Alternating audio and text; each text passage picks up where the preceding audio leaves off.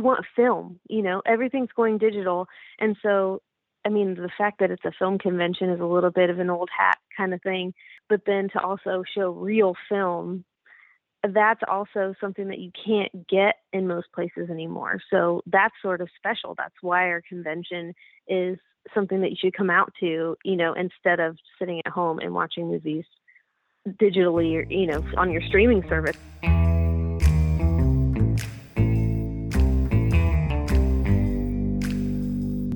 Out of the silver shadows and into the Klieg lights of Movieland comes Nitrateville Radio.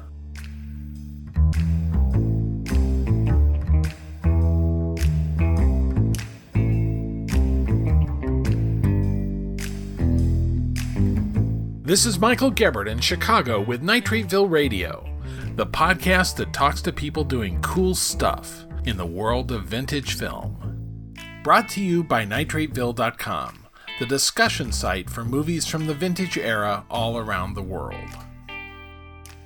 Fans make things happen.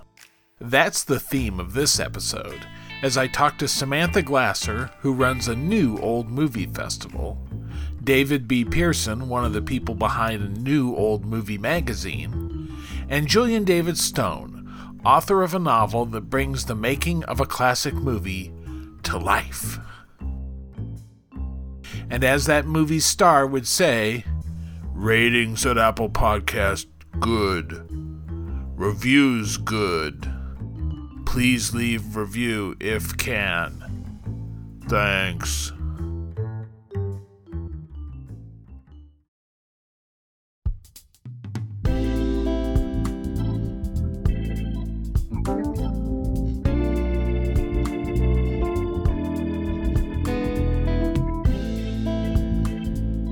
The myth about classic film collectors is that they're secretive hoarders, guarding their treasures against anyone else seeing them.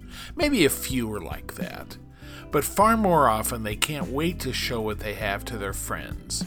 And when they run out of friends to watch them, well, in the 60s and 70s, they started old movie conventions, renting a hotel ballroom and setting up projectors and inviting strangers to come watch the movies and trade the stuff they collect, movies, books, posters, and more. That's certainly how Cinevent in Columbus, Ohio began. I did a podcast about its 50th anniversary convention in 2018. Cinevent was about to go through big changes then. Michael Haynes, the second-generation operator of the festival, was getting ready to turn it over to one of the attendees, Columbus native Samantha Glasser. You can hear her on that 2018 podcast too. Don't say I can't spot a rising star. It was also about to get a new name, the Columbus Moving Picture Show. There was a little delay in that transition for 2020 reasons you can guess. But 2021 ran the festival with both names in the credits, and May 26th through 29th will at long last present the Columbus Moving Picture Show at the Renaissance Hotel in downtown Columbus.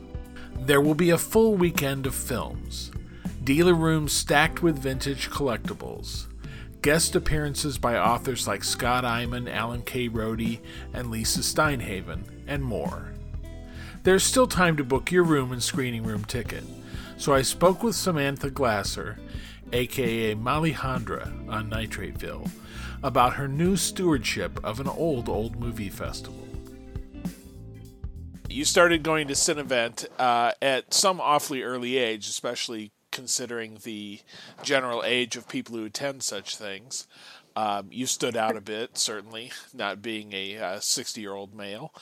And tell me what got you interested in that? Why'd you want to go hang out in a hotel ballroom watching old movies?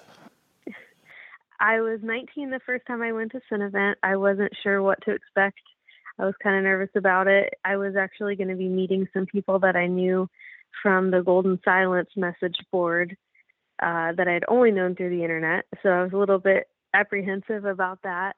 But it was something I had actually read about in a book about movie collectibles, about collecting movie posters. And so it was kind of in the back of my mind for a little while, and I decided I'm just going to go. I loved old movies really got passionate about them in high school, but I didn't know anybody in the flesh that I could talk to about them. It was only through the internet, only through message boards.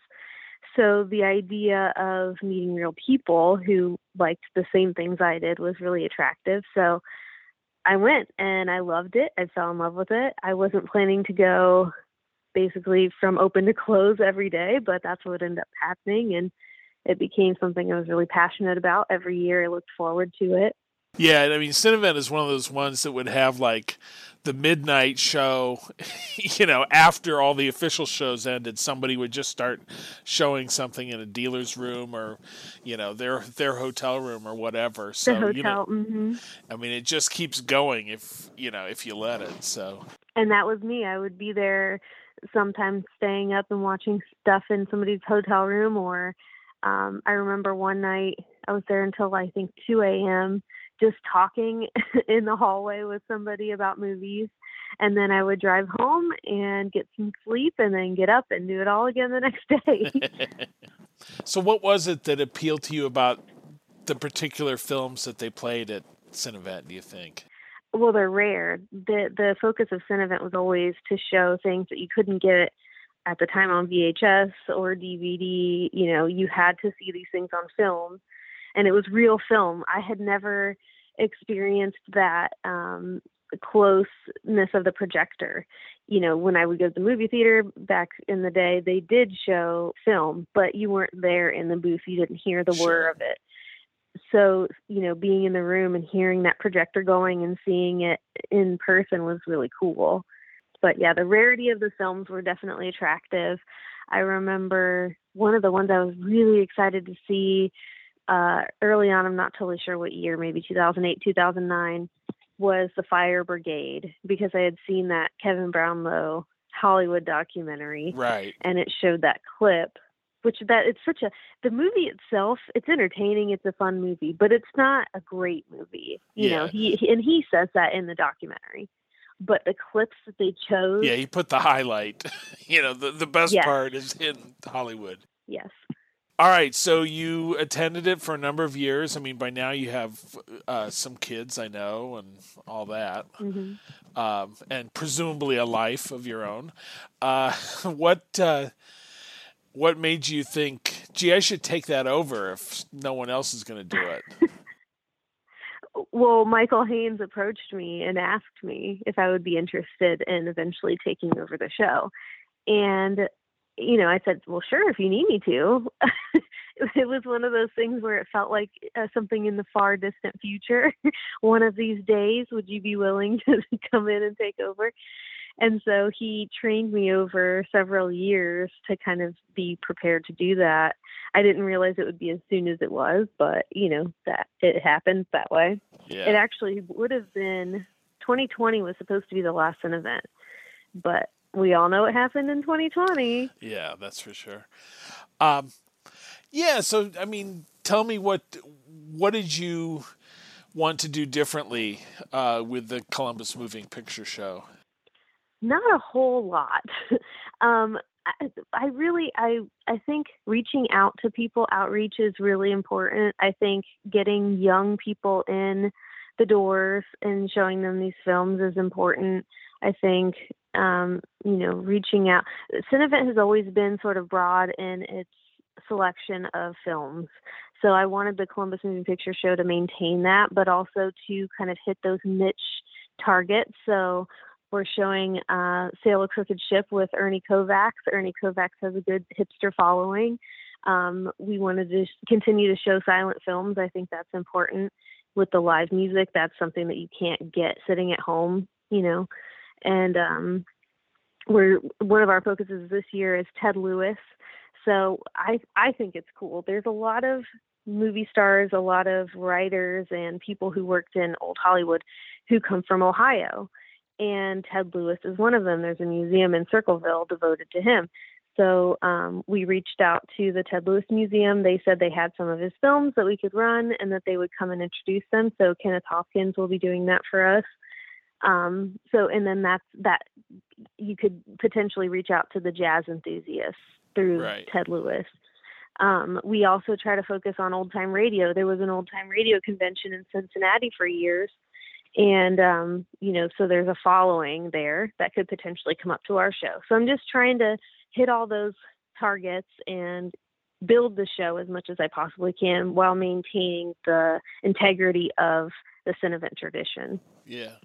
Now, I mean, one of the things, as you say, I mean, the point was to show things that were not readily available in home video formats or now streaming. And I know that got harder in the last several years for Cinevent. I mean, I know the cartoons, so many of the cartoons that we all grew up on were put out at some point. So then you're really looking at like kind of the B studios for cartoons. So I remember one year, I think maybe Michael Schlesinger put together, the better Columbia cartoons. I mean, Columbia cartoons really aren't that great overall, but like, what are the good ones? So, doing things like that. Where do you find kind of the sweet spots for things you can show that aren't already available? Well, we source the programs through private collections. And so we just kind of look at what's available to us through those, and what hasn't been shown at Cinevent before, or if it has been shown, it would have been shown, in the early 90s or the 80s, something like that. Right. But we try. Do you get the cranky old guy say, we've all seen that. It was on in 86. And that's the thing. I'm like, I was born in 87, guys. If it was shown right, yeah. before I was born, we can show it again. Yeah.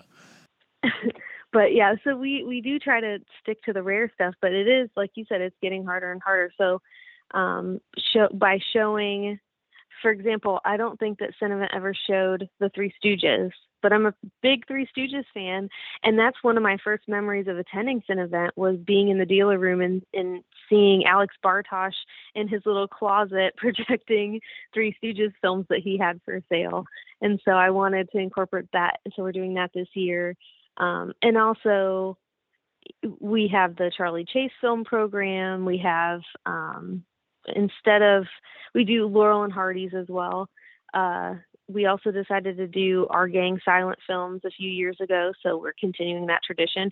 Although Classic Flicks just announced that they're now talking about the doing restorations those. of the silence.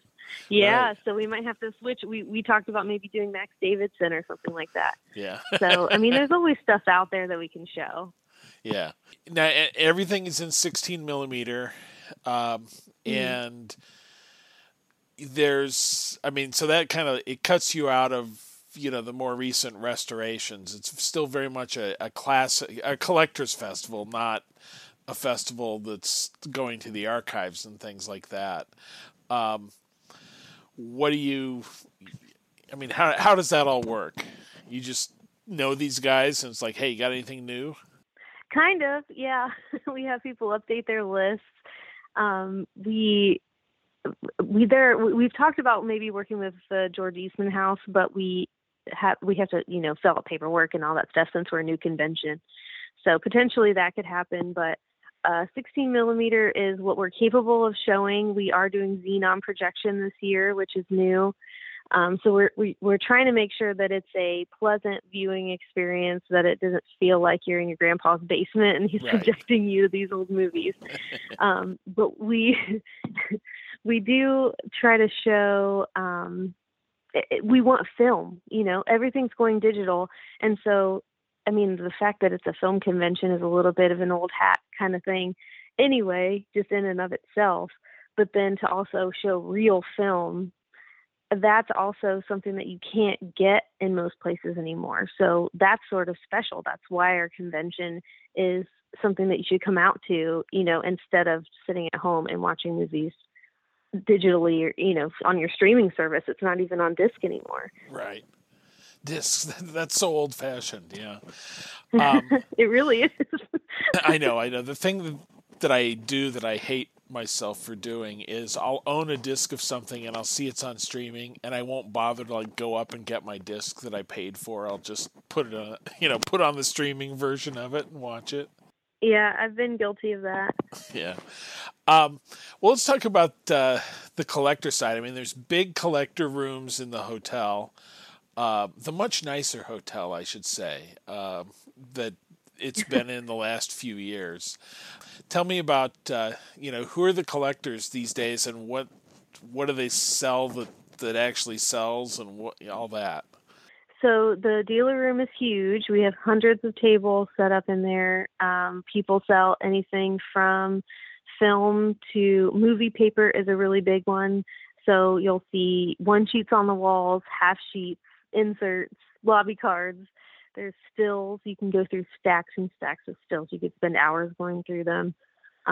People sell like kitschy kind of things like tchotchkes, and you'll see sometimes like little Laurel and Hardy dolls and things like that.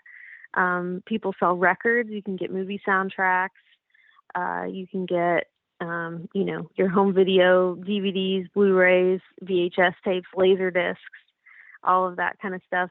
So it's definitely full, like Cinevent and the Columbus Moving Picture Show too will be a great place for people who like stuff, who are collectors of stuff. Yeah, no, I mean and it's kind of amazing that there's still kind of a market for almost anything. I don't know about Laserdiscs. I got a lot of those, and I never watch mine. But it's really a repository of all old formats. Sometimes every once in a while I'll see. Do you know what Fairchild is? The Fairchild system? Okay. I've seen those once or twice. It was if you had a pizza parlor and you wanted to show Laurel and Hardy on the wall, they were basically like 8 tracks for movies. They were like 8mm film inside this cassette thing. And you would play that, but that way you didn't have to have some kid who had like greasy, pepperoni grease on his fingers coming and threading film or anything like that. It would just play itself automatically. But every once in a while you see. Did it play on a loop? Basically, yeah. I'm not exactly sure how it worked, but it had a way. It didn't rewind, I don't think. It's like it fed itself in some way that wound up. This is going to be so obscure to people listening to this. Fed itself in some way that it wound up back at the beginning, and you could just play it again. So, first time I ever saw. I wonder if that's like at the Ground Round. That's what I'm picturing. Yeah, which is a place that I never got to visit, but I would have loved it. Yeah, no, the first time I ever saw Charlie Chase was at a pizza parlor. I didn't know who he was, but I saw the heckler there, and so then, that was probably a pivotal moment in my development in some fashion. So. I first saw that at Cinevent. That's great. Yeah. I love that one. Well, let's look at. All right, I'm trying to find on my phone here what the program film screen. No, where'd we go? I've lost the program. Tell me about the program while I look for it. What's happening this year? Lots of stuff is happening this year. We have pre-code films. We have Love Among the Millionaires with Clara Bow, one of her talkies. Which everyone knows is a poster, really. We've all seen the poster for that, but who's ever seen the movie? So exactly. Yep. And we're showing Murder at the Vanities, if you like pre-codes, the Sweet Marijuana Number. We are showing the Ted Lewis biopic, Is Everybody Happy? And we're showing Hold That Ghost with Abbott and Costello, which Ted Lewis also appears in. We're going to have Nick Santamaria do an introduction for the Abbott and Costello because he's got a book coming out on the team, and then he's going to be doing a seminar. We also have seminars in addition to the film program. We have a print of Top Banana starring Phil Silvers and Rosemary, which is really, it's been out there, but it's difficult to see uncut. We've got the uncut version. It's got 15 extra minutes in it. We are showing one of the movies I'm really excited about, which I don't know if anybody else is, but I certainly am, is called Stork Bites Man. It's a Jackie Cooper movie from later in his career, and it's based on a book which I really enjoyed about the man's perspective of a pregnancy. Oh. But it's very old-fashioned and it's cute, so I can't wait to see that one. Let's see, silent movies. We're showing a Silent Fragments program, which is 3 movies that only exist in clip form, basically. So they're 20 minutes, about 20 minutes each. We're showing A Kiss in the Dark, which is an Adolphe Menjou film. The Wanderer, which the cut down is called The Feast of Ishtar, but it's a biblical epic kind of patterned after the Ten Commandments. And we're showing The Forbidden Woman, which is a Jetta Goodall film.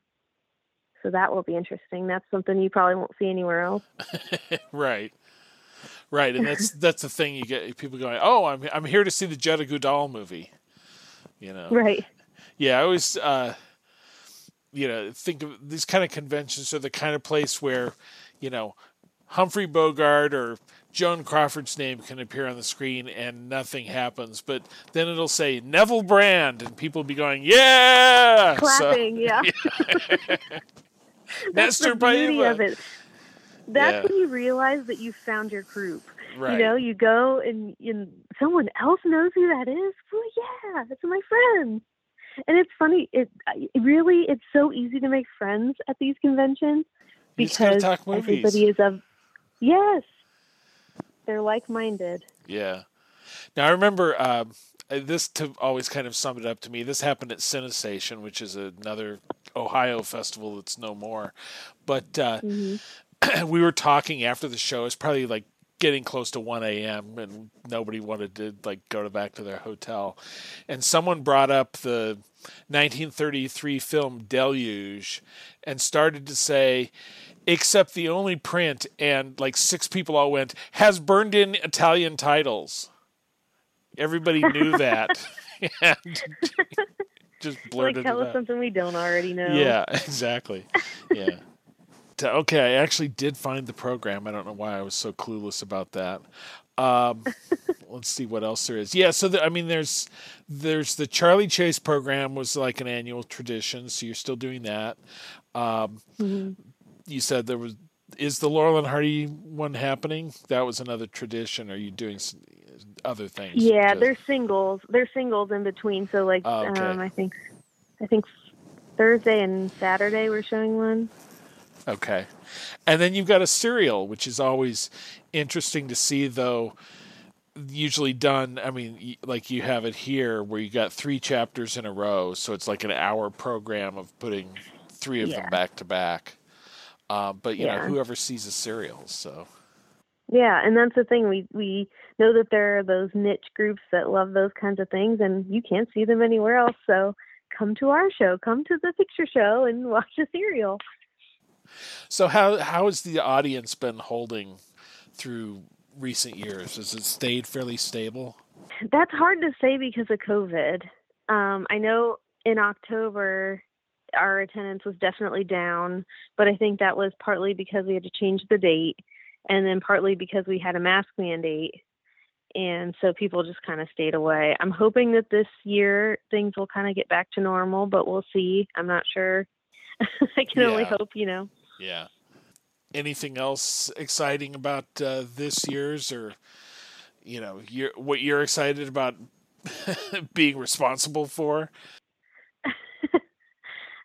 I'm just, if people say, "Oh, well, it seems like Cinevent," I will be happy because that's the intention. I couldn't keep the name, but I can keep the sentiment and, the convention as closely as possible to Cinevent, which is, the point, because that show meant so much to me. And, it's something I look forward to every year. You see conventions folding all the time. CineFest is no more. CineStation is no more. That Cincinnati Old Time Radio Convention is no more. So if I can do my part, for the war effort and keep the convention going, then I'm going to do it. Say I'm a boy that's craving joy. I dread the blues that make you sad. Folks, there's a smile for every tear that's shed, yes, sir. So tell me why, oh, why should you feel bad? Don't you do it. Miss Pollyanna, the little joy girl, she was right. And that's why I ask you all tonight to tell me, is everybody happy? Oh, say, that's all I want to know.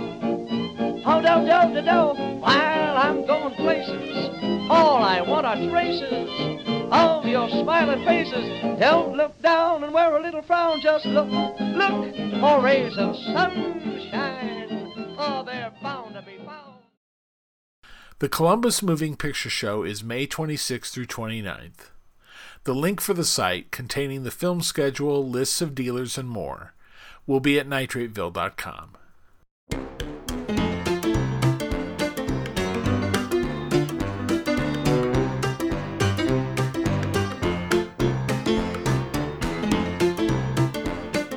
Komiki, as we learned from Dana Stevens recently, that's how you pronounce it, was Roscoe Arbuckle's studio in the teens.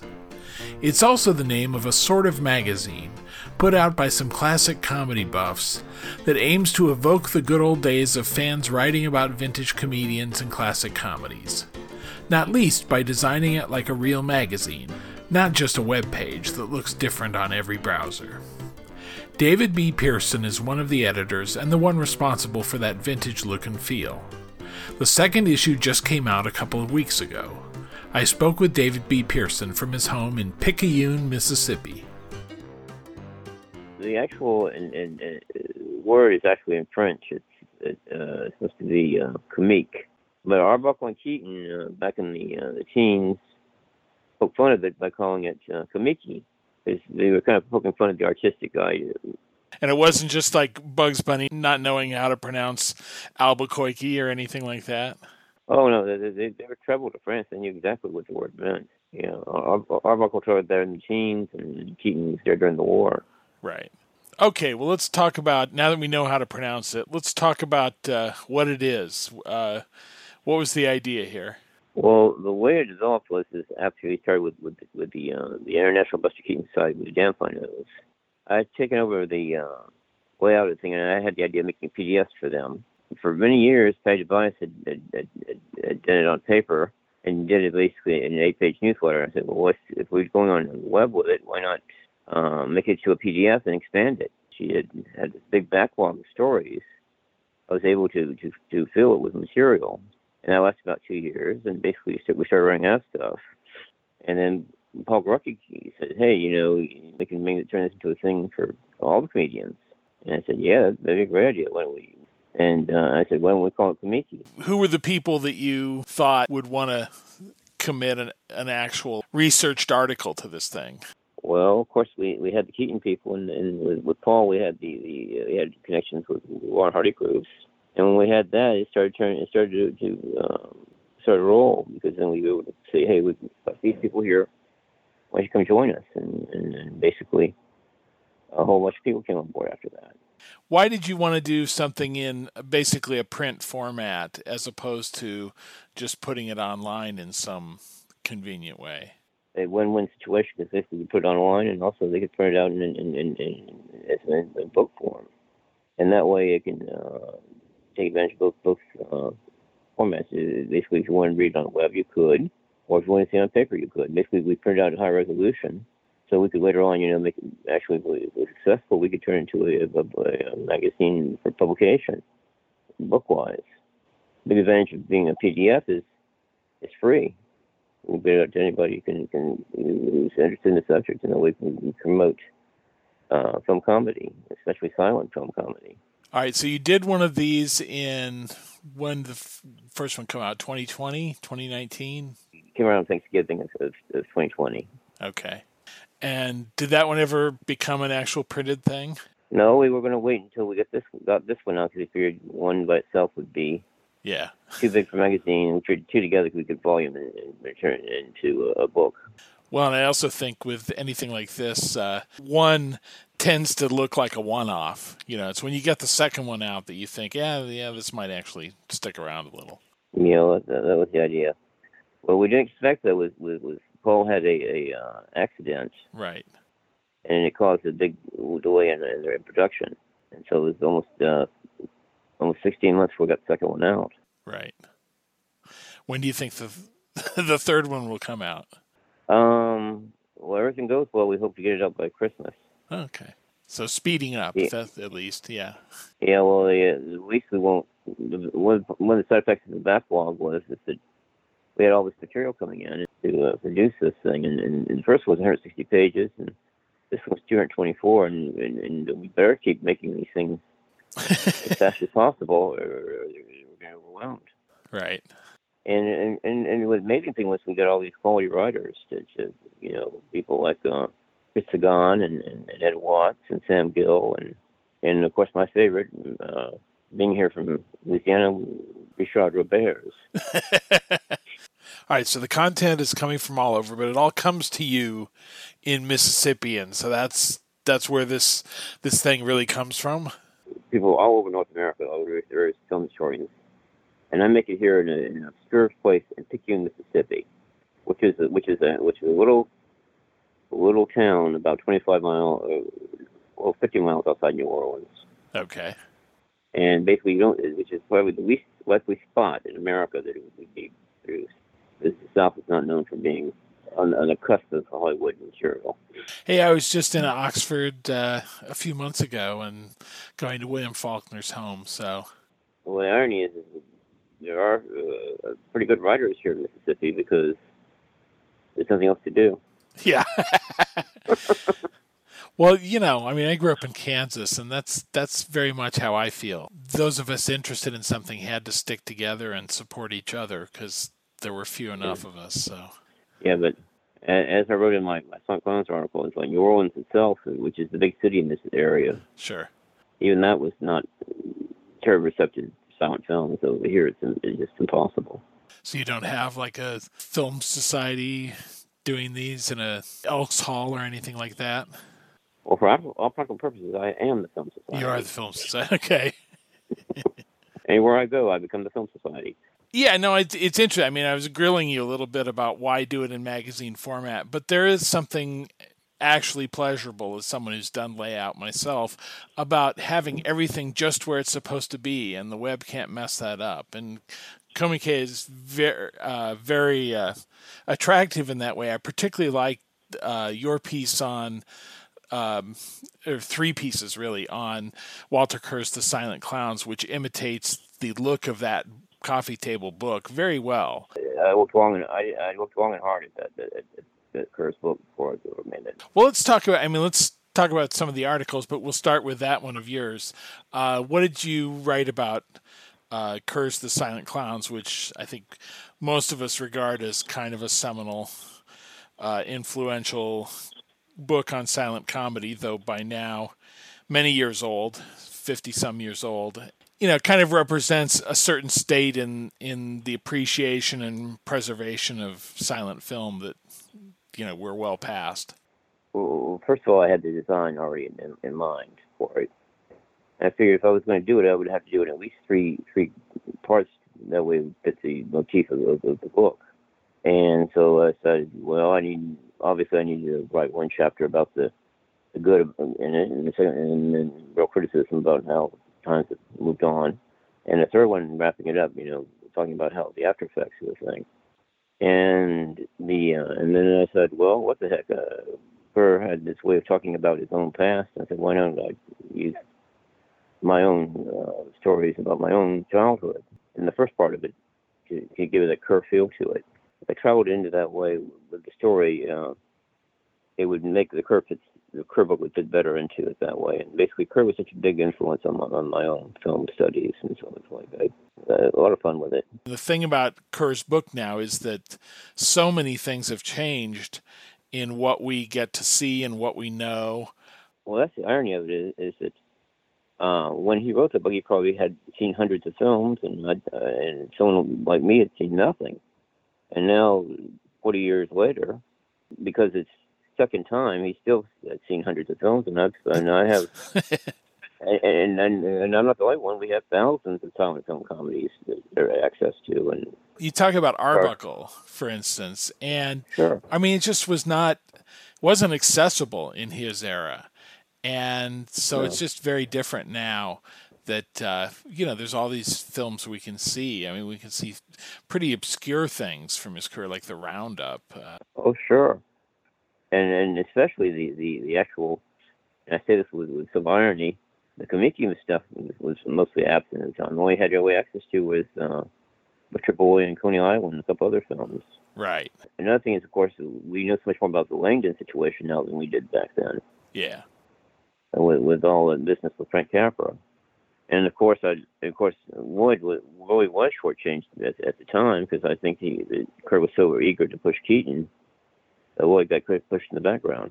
Yeah, it's interesting. I mean, it always seems like someone writing about that period is doing it on behalf of certain people, particularly Keaton. I mean, James Agee, the main beneficiary of his famous essay was Keaton, because Keaton was the one who was alive and still working at that point. But yeah, it's like it produces this. You talk about this. It produces that, kind of hierarchy of the stars, which I don't think is typical in any other area. It's not like people go, yeah, top actor of all time, Clark Gable. Number 2, Humphrey Bogart. After that, the hell with them.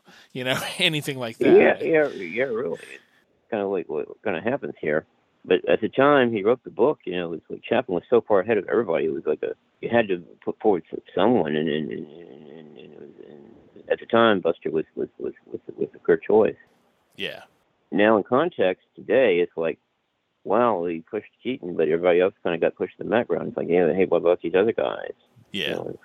It's kind of weird, because it's basically, from the perspective of the Chaplin perspective, it's like, wait, somebody's out here, is another someone that's going for the crown here? It's like I think this is the unconscious bias, but we assume that features are the ultimate goal of every comedian, which is simply not true at all. I mean, there are lots of people who made a living off of, two-reelers and one-reelers all through the silent period and into the sound period. No, short film is clearly the form. I think the big guys went to the features simply because there's a lot more money there. Right. Chaplin and Lloyd, mainly, when they did features, had much more dramatic material in there. Keaton kind of worked around that too by using a kind of a symmetry in his films. Like he would be playing the fool in the first 2 reels, right, and then playing the smart guy in the second 2 reels to counteract it. And the 4 reels spread it out to being feature form. You see that form in things like Sherlock Jr. and The Navigator and The General and things like that. Well, and yeah, particularly, I mean, the one I always think especially like that is Seven Chances, which the first half is kind of lightly enjoyable, and the second half is maybe his greatest film ever, but it's only that half of the movie. So well, that's the thing is the first part is actually the play. The second half is lampoon of the play. Yeah.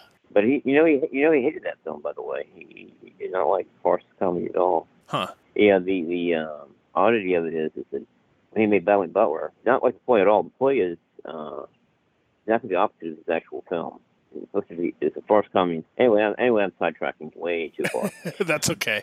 No, I think that's the pleasure of this thing, is getting sidetracked in a bunch of different directions. I didn't expect Spike Jonze to turn up in it, but there's an article on Spike Jonze, so. Yeah, we hope to do stuff on early TV. I'd love to do something on Jackie Gleason, for example. I think that'd be a lot of fun. We do all kinds of classic. We're mainly doing silent comedy stuff, but I don't see any reason we can't do classic television as well. And it's also old time radio. We have this big big ad in there for Jack Benny this last issue. Anyway, the whole concept is we do anything in classic comedy up to 65 or so. But we're doing LP records and things like that with comedy skits. And the first issue we did this big long thing on Abbott Costello on the radio shows. Let's talk about some of the other ones here. John Bankson, who has been on this podcast, talks about Keaton smiling. Scandal. Yeah, we found proof that Keaton can smile. Oh yeah, no, and again he does the Komiki connections. This mostly happens during the Komiki films. But it was kind of the hook for us, because basically he said we have to finish part 2 because he had part 1. Yeah, he did a great job finding all those examples. It was neat. It's like there must be 50 photos of Keaton smiling in those things. Paul Garucki writes one on whether or not Curly Howard was in a couple of films after his stroke, and pretty conclusively demonstrates, yes, that's him. Sure. as the chef with the big mustache. After Sure. he had lost a bunch of weight, we get down to comparing ear curls. Yeah, and the ring on the middle finger and all that too. Yeah, But most of that's an article about how Curly had the stroke and how Chimp had to replace him. The thing is, I'm happy about is we actually produced the contract where all four of them, all three Howard brothers and Larry Fine all signed this contract explaining what had happened. Anyway, it's the original of the contract, and it was a lot of fun to recreate that for the magazine. Another thing I was happy about was us producing both scripts from Family Ford for W.C. Fields. yeah. Tell me about that. This was a sketch that he did. Yeah, he did this in the 20s on stage, and Paul had both copies. He had both the traditional copy and also the rarer earlier version of it. So was it one of those sketches that he kept revising and reworking? Because I remember in Simon Luvish's book, he showed how like the famous back porch sketch from "It's a Gift," goes back to about 1900 in its earliest versions. Is this like that? Yeah, it actually is from that pretty much. Okay.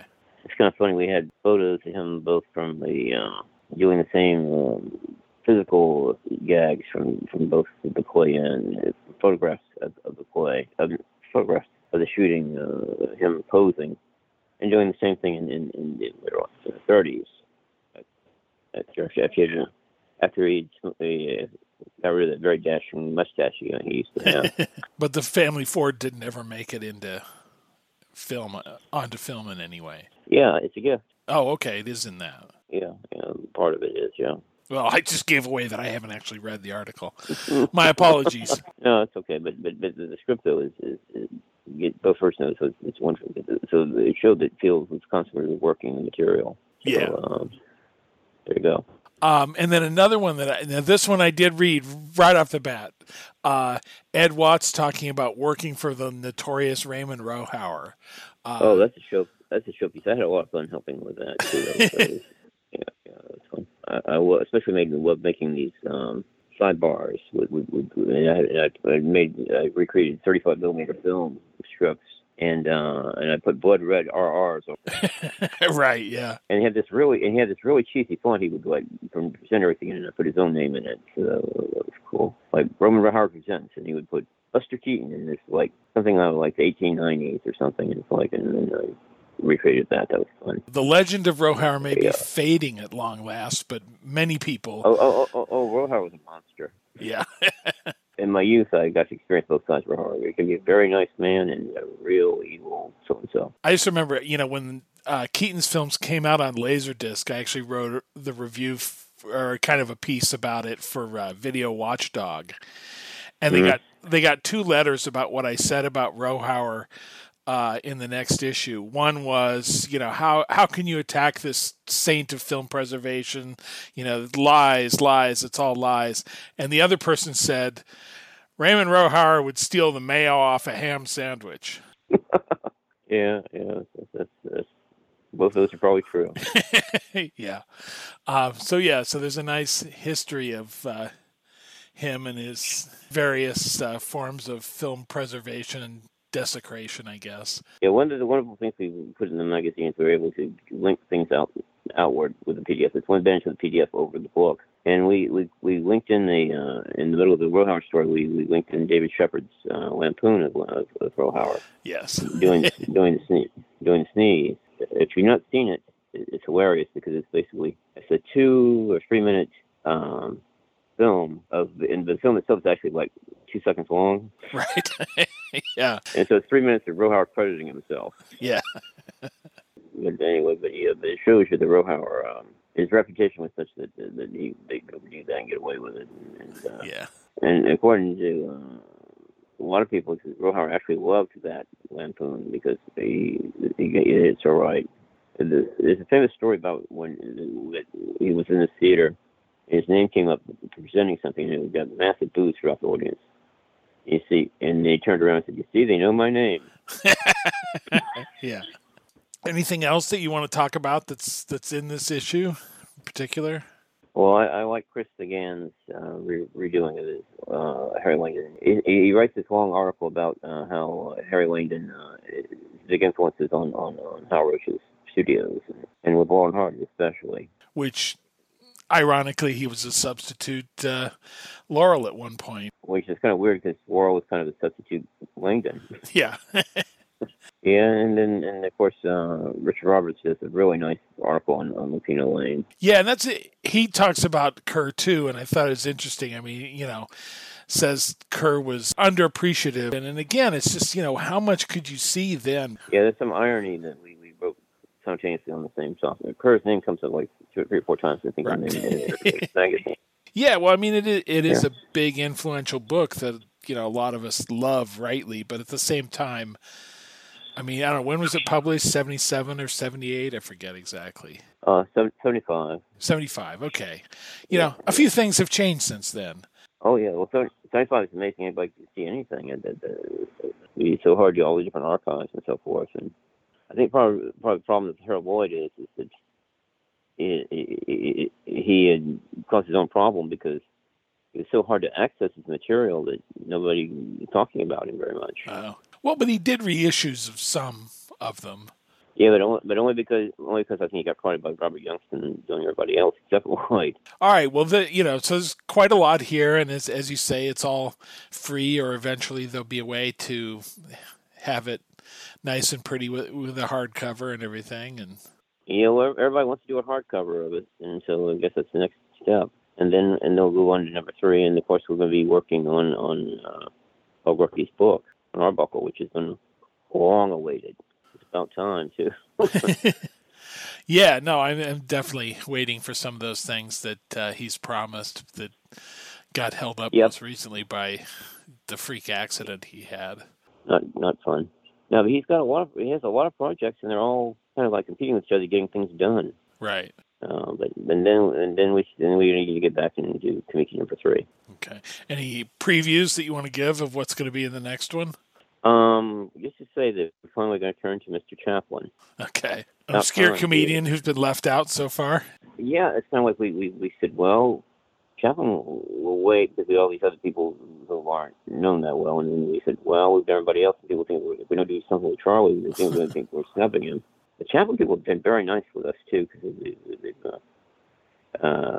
helped us get some photos for Charlie. So it's nice.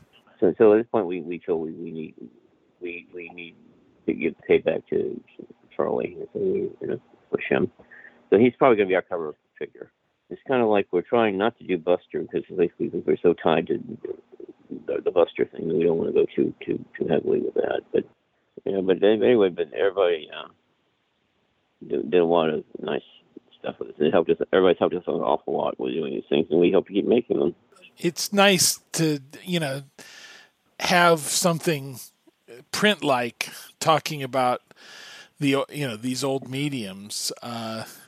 It does feel a little funny sometimes to focus so much on old film using the latest online technology to me, and there's something pleasing about paper in your hand. Well, that's true too. The whole idea of Tamiki was to be able to pick it up and say, "Wow, this is like a magazine out of the 1930s or 40s or something like that." And I actually had a friend saying, you make one mistake, and I said, "What is it?" You have this advertisement for COVID, and that's going to be the one thing in the magazine that's going to be dated because basically, sure. But anyway, we do intend to make a print version.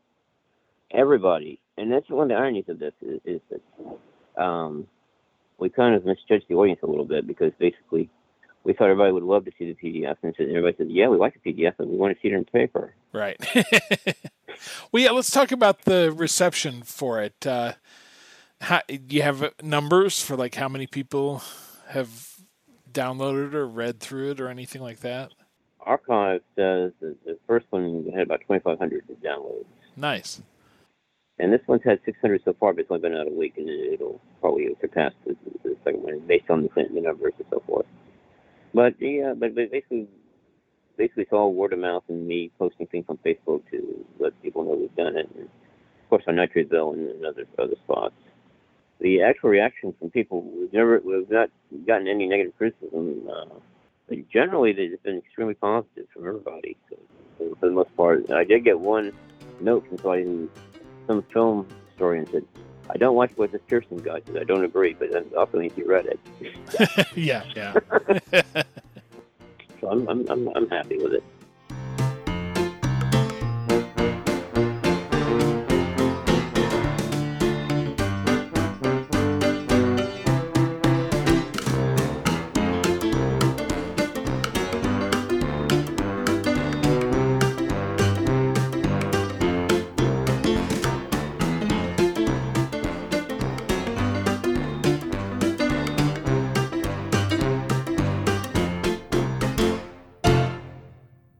Issue 2 of Kamiki is out now.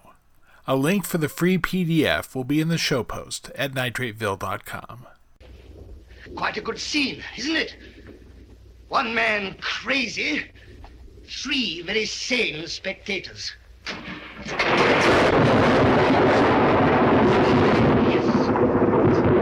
the matches. Look, it's moving. It's alive. It's alive. It's moving. It's alive. Oh, it's alive. It's alive. It's alive. It's alive. Oh, in the name of God. Now I know what it feels like to be God. Oh. At that moment, the most remarkable thing sprang into life. A box office hit for Boris Karloff, James Whale, and Junior Lemley, the production chief, betting his father's studio that Dracula wasn't a fluke, and 1931's Frankenstein was the future. The story of that creation is told by novelist Julian David Stone in his new novel, It's Alive, coming out May 17th from Greenleaf Book Group Press. Stone, who's been a rock concert photographer and a screenwriter, became a novelist with 2013's The Strange Birth, Short Life, and Sudden Death of Justice Girl, which took us inside 50s superhero television. Now he takes us inside the heads of the men who brought us the horror genre. We spoke from his home in L.A. So you wrote a book about Frankenstein. A lot of people write making of books. This is the first book at all that I've done on this podcast that was a novel, though, a fiction novel. Tell me why you decided to write this and go that way with it. Sure, absolutely. Well, you kind of nailed it. There are quite a few nonfiction books, and my background is as a screenwriter and also a fiction writer. And when I sort of dwelled into the world, I just thought of this, it would be a fascinating story to tell it in this form instead of just nonfiction, but to fictionalize it so I could take you into places that I'm, fascinated with, which is Universal at this time, Jack Pierce's makeup room, all the things that as fans of this genre and old Hollywood that I could really bring to life. I felt I could do it much more effectively in the form of a novel. I think one of the things that decides whether or not you can tell a story like this as nonfiction is just how much survives on it. Where in this case, you can create to some extent these characters who have the names of famous people and stuff like that. So exactly. Tell me who the main characters are here. Sure. So my novel, It's Alive, tells the story of the 3 days leading up to the production of the classic 1931 Frankenstein. And the main characters are Boris Karloff and Bela Lugosi. And sort of the absolute main character is a guy named Junior Lemley, or Carl Laemmle Jr., who was the son of Carl Laemmle, who started Universal Studios. And Junior Lemley was put in charge of the studio at the age of 21 in 1929 as a birthday gift. And Junior is the person, I know, nice gift. And Junior is the one responsible for making all these films that all of us fans of Universal Monsters and old Hollywood love. He's the one that made Dracula, Frankenstein, and all the others that started the the great Universal monster cycle. Yeah, it's interesting. I mean, you stress that even though Universal had, to some extent, fame for really creating the monster movie when Lon Chaney was there in the early 20s, mid-20s, that Carl Sr. was not terribly fond of that sort of thing and resistant to Junior's interest in that kind of subject matter. Absolutely. You know, they did make Phantom of the Opera and they had made Hunchback, but those were sort of lumped in as classics of literature, where these other films, when Junior wanted to make them, Carl Sr. was absolutely against them. He didn't want anything to do with them. And then after they were successes, he freely admits it was all Junior, and they, you know, the films did very well, but initially they actually did exceptionally well. Initially, he was not for them at all. He felt that it was just not the direction he wanted the studio to go. When Junior took over the studio, he wanted to change the way his father had done business. Obviously, it was an incredibly successful business, but he felt that they weren't quite competing in the same league as some of the other studios at the time, like Paramount and MGM, and he wanted to move them kind of up into making bigger films, and that's what he set about doing, and among them were the horror films. Yeah, no, I've always thought it's interesting that, Universal has been one of the major studios for, most of the 20th century, and yet, if you look at the times that they won Best Picture, basically it was All Quiet on the Western Front in 1931, and then really not again until The Deer Hunter in 1978. I mean, technically they distributed Hamlet, but, they kind of stuck with their Westerns for rural audiences and sort of lower level, just kind of second tier, even given their size and commercial importance. No, absolutely. It is an interesting history, even after the Laemmles lost the studio in 1936, that the studio kind of, after they left, kind of started making, like you said, slightly lesser fare. Still, was a major studio, but it was really, I believe it was in the 50s and in the early 60s where Lew Wasserman came in and really embraced television, that kind of took them, like they kind of got ahead of all the other studios and really put them up at the top of the pack. And then, like you said, they eventually sort of got back onto the, making the big films and winning the awards. Kind of like what would ultimately happen with Disney, put them on the top now, but a long history of being not among the very tip top. So, all right. So Junior Laemmle, what's interesting about him? I mean, clearly his ambition is the... Yeah. Well, 21 years old running a movie studio is incredibly fascinating. And when I started doing the research into him, and that's, again, one of the reasons I wanted to write it as a fictionalized account, there isn't a lot on him. To me, he's a really fascinating character that's been kind of lost. And particularly, like I said, he's the one who's really, who launched this whole thing. The way, these beloved films, the way I sort of like to describe it, I would never claim he invented the horror film, but you can certainly make a good argument that he might be the single person most responsible for horror becoming a genre. Because, when he runs the studio, it's Dracula, Frankenstein, The Invisible Man, The Mummy, Bride of Frankenstein. I mean, he makes all those films, and they are they're the beginning, they're the groundwork of this cycle of Universal monsters, which is really the beginning of horror. Yeah. No, it is kind of the first franchise, to use the term they use now. Right. But at a time when Hollywood didn't really do sequels that much and tended not, a star might be in a genre like romantic comedy, but not hitting the same thing over and over the way they use Boris Karloff or something. Right.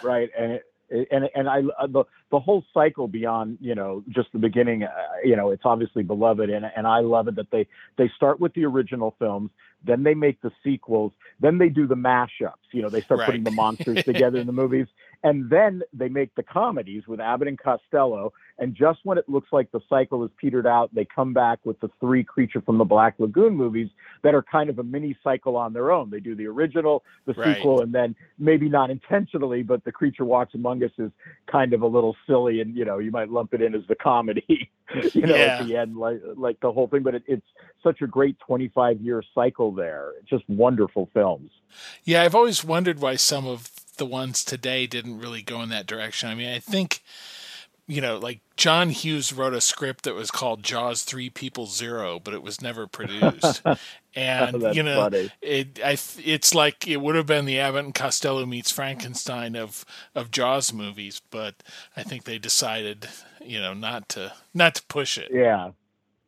It's, Universal has been trying for the last 5 or 6 years to relaunch this whole thing. And it's, to me, a lot of it is the black and white. It's the amazing, it's something that worked in a certain period of time. And I don't know if it's going to work today. The Tom Cruise Mummy didn't do particularly well. And then they did that Invisible Man, or I think, but that was kind of on, not even, it was Universal, but it was Blumhouse, it was kind of their other little label, and it did well, but it wasn't really connected to the other one. It's I just don't know if you can really do it. It's great that they want to do it, but I don't think you can just capture lightning in a bottle again like they did in the 30s and the 40s. Right, yeah. No, not after Rankin Bass has already had their shot at that.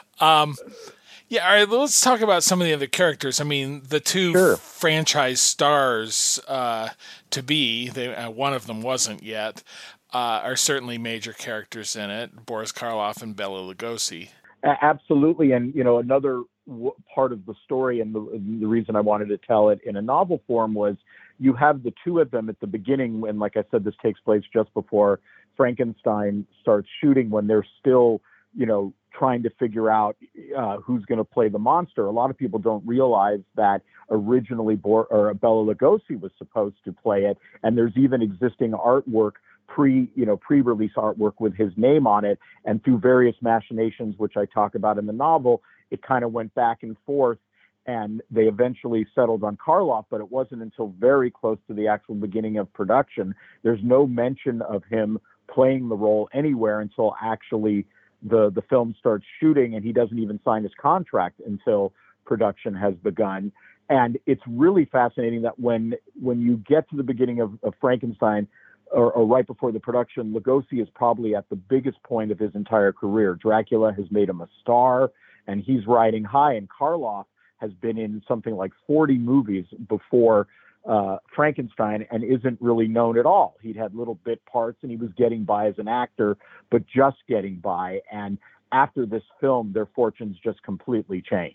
Right. And for Karloff never stops working for the rest of his life, throughout his entire career, up through even the 60s. He's, this beloved actor who does commercials and everything. And, as most people who are fans of these films know, that Lugosi's career went through some rough patches, and, he kind of struggled on and off for the rest of his career. So it catches them right at this moment where it's about to change.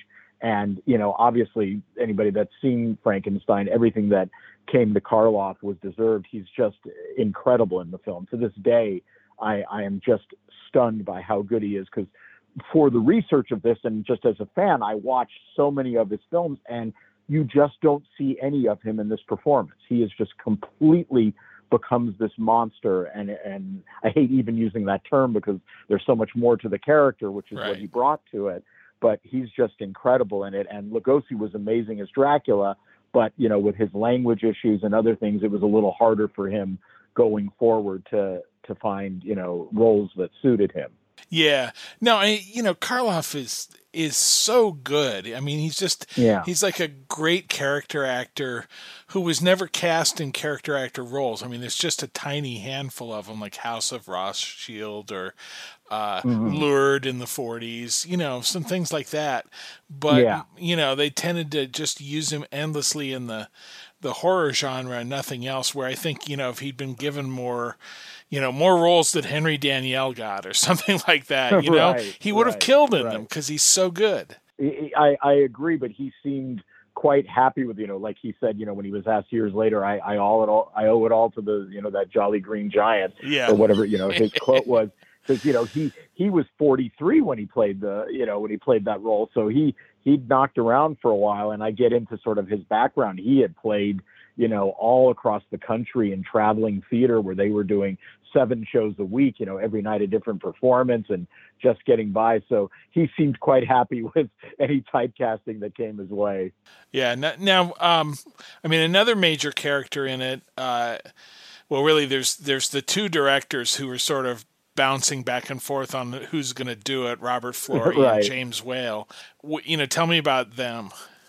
Well, Flore's been kind of lost in all the discussion of Frankenstein because he actually wrote the first script. He's the one that sort of made the initial pitch, or at least Universal was going to do the film, and he wrote the very first draft from the book. So a lot of what's come to be known as Frankenstein, the movie, as opposed to the novel, was his construction in the first draft. And then there were some other writers that were brought on afterwards that kind of, added a few things here and there, but that's kind of the part that's been lost, is that he's really the one responsible for taking it from a novel and putting it for the first time in constructing it in the film version that we all know. And he was going to direct it until James Whale came along and became sort of a big shot at Universal.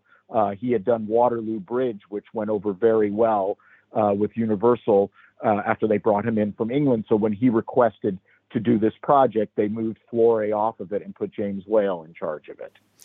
And Florey and Lugosi at the time didn't think they were so bad off for that, because they were doing Murders in the Rue Morgue, which, was to Lugosi, it was a much more appealing character because he's playing, a bit of a mad scientist, but he gets to speak. He's not right. He saw the monster as just this mute character. It's like being in a gorilla suit almost.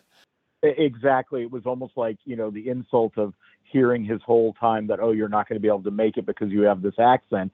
Then he becomes a huge star in Dracula. And then the next thing they offer him, he doesn't speak at all. So that's sort of part of the legend of why he, it's sort of debated, was he fired from the film? Did he quit? Even he sort of changes the story, but right. For whatever reason he left it, and it is documented that he wasn't thrilled about the fact that the character didn't speak. That was definitely an issue for him. And Karloff, like I said, was in a position where he wasn't quite able to be at that point in his career. He needed the work, and he went at it wholeheartedly, and we're all the better off for it. Yeah, now he was not under contract, and you depict the issue for him was that he was working on a movie called The Guilty Generation at Columbia, right. And it overlapped with the start of Frankenstein. I mean, that's based on reality? That is. He does that film, and it's actually a pretty good role for him. But if you watch the movie, and I've read accounts that the director, like I fictionalize, or I tell in the story, but it is based on truth, did help him out by sort of speeding up the filmmaking. When it starts, he's this gang boss, and he's sort of giving orders in these scenes with lots of actors. And then as it goes along, his part kind of disappears a little from the movie, and then he has a couple scenes where he's just on the phone, and it looks very much like how I portrayed it, that they sort of cut his stuff down so that he would get done earlier, because that is true. He was under contract to do that film, and it was supposed to go longer. And interestingly enough, the director of that, Roland Lindell, I believe was his name, actually is the one who eventually directed Karloff in Son of Frankenstein. Right, yeah. So Roland V. Lee. Why did I think Lindell? I don't know. Yeah, I don't know where I got that name from, but anyway, yeah. So it is kind of an interesting way at how it all played out. Yeah. Now, Whale, I think so much of what's good about the Universal films is owed to the fact that he very much wanted to make these creatures sympathetic. I feel like he was, to some extent, inspired by Conrad Veidt in The Man Who Laughs, another earlier Universal horror film, which is very much about sympathy for the monster. Tell me about him and why he wanted to do this sort of thing. I mean, he could have done very masterpiece theater type dramas. Right. Well, I think you nailed it. He had a sense that he wanted the sympathy for it. He also liked that, if you sort of read accounts, he liked the fact that it was kind of darker material, but he could have fun with it. And that's really the magic, particularly of those 5 that were made while Junior was running the studio is that they have this great combination of this English sensibility combined with German expressionism. That it doesn't get too heavy. A film like The Cabinet of Dr. Caligari is an amazing film, but it's a very heavy story.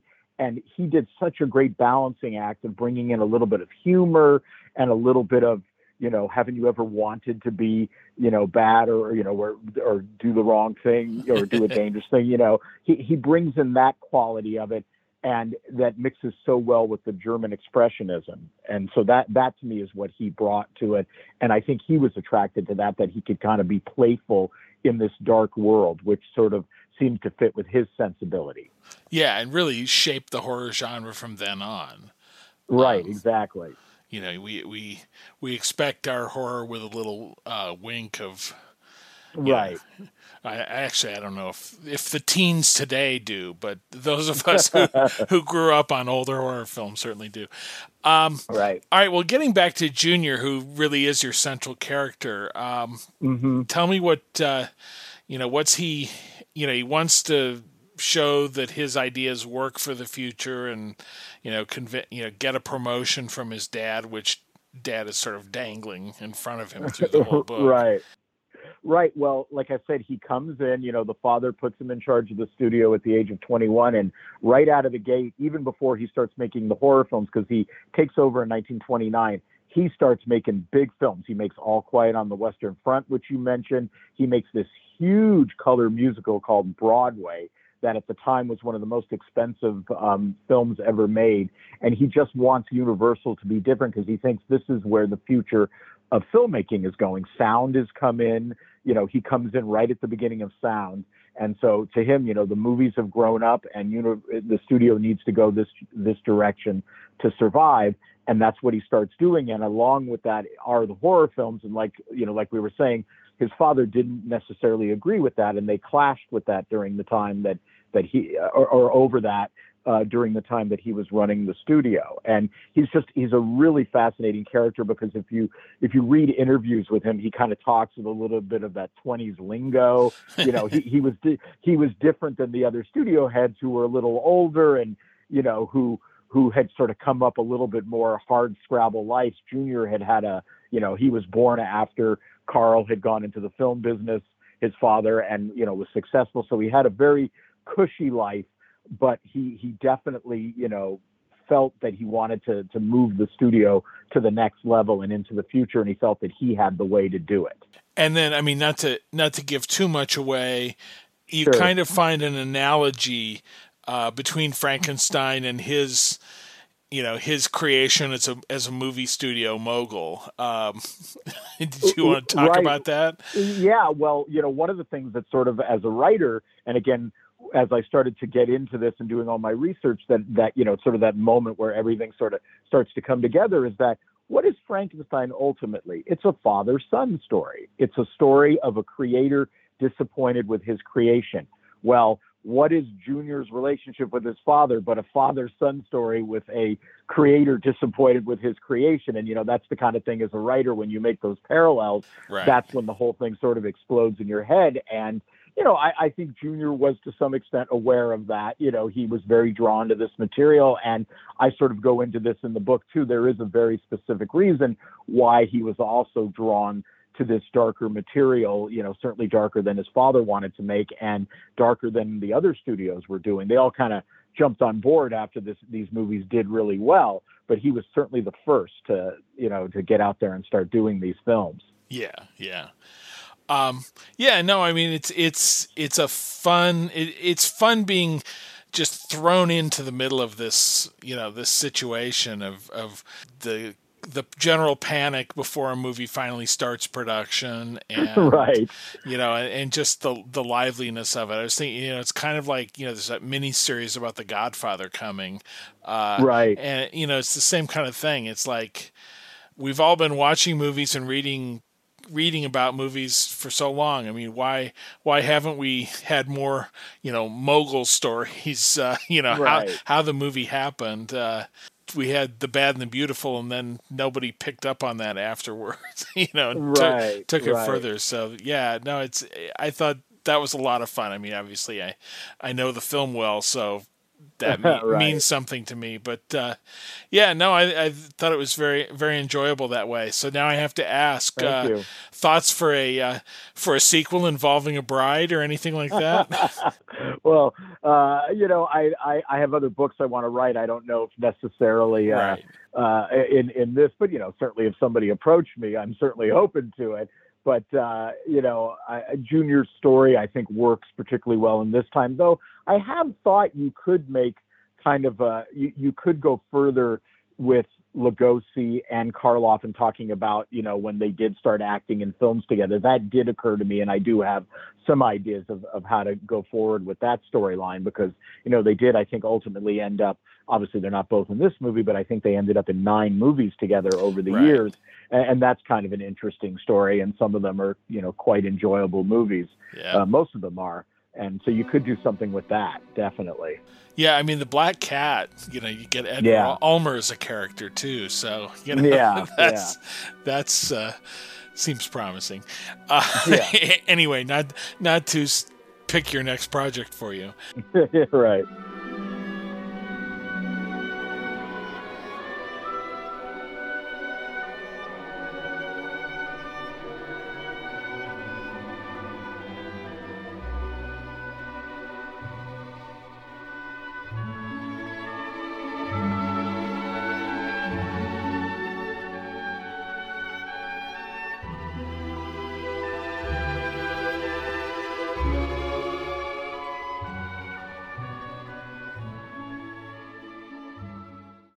It's Alive will be published May 17th by Greenleaf Book Group Press. A link will be in the show post at nitrateville.com.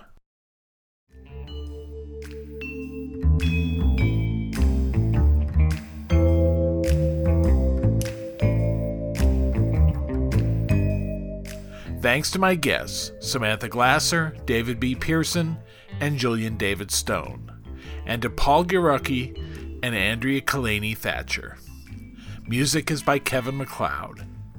Be sure to subscribe at the podcast app of your choice, and if you can, leave us a rating and a review at Apple Podcasts. Thanks.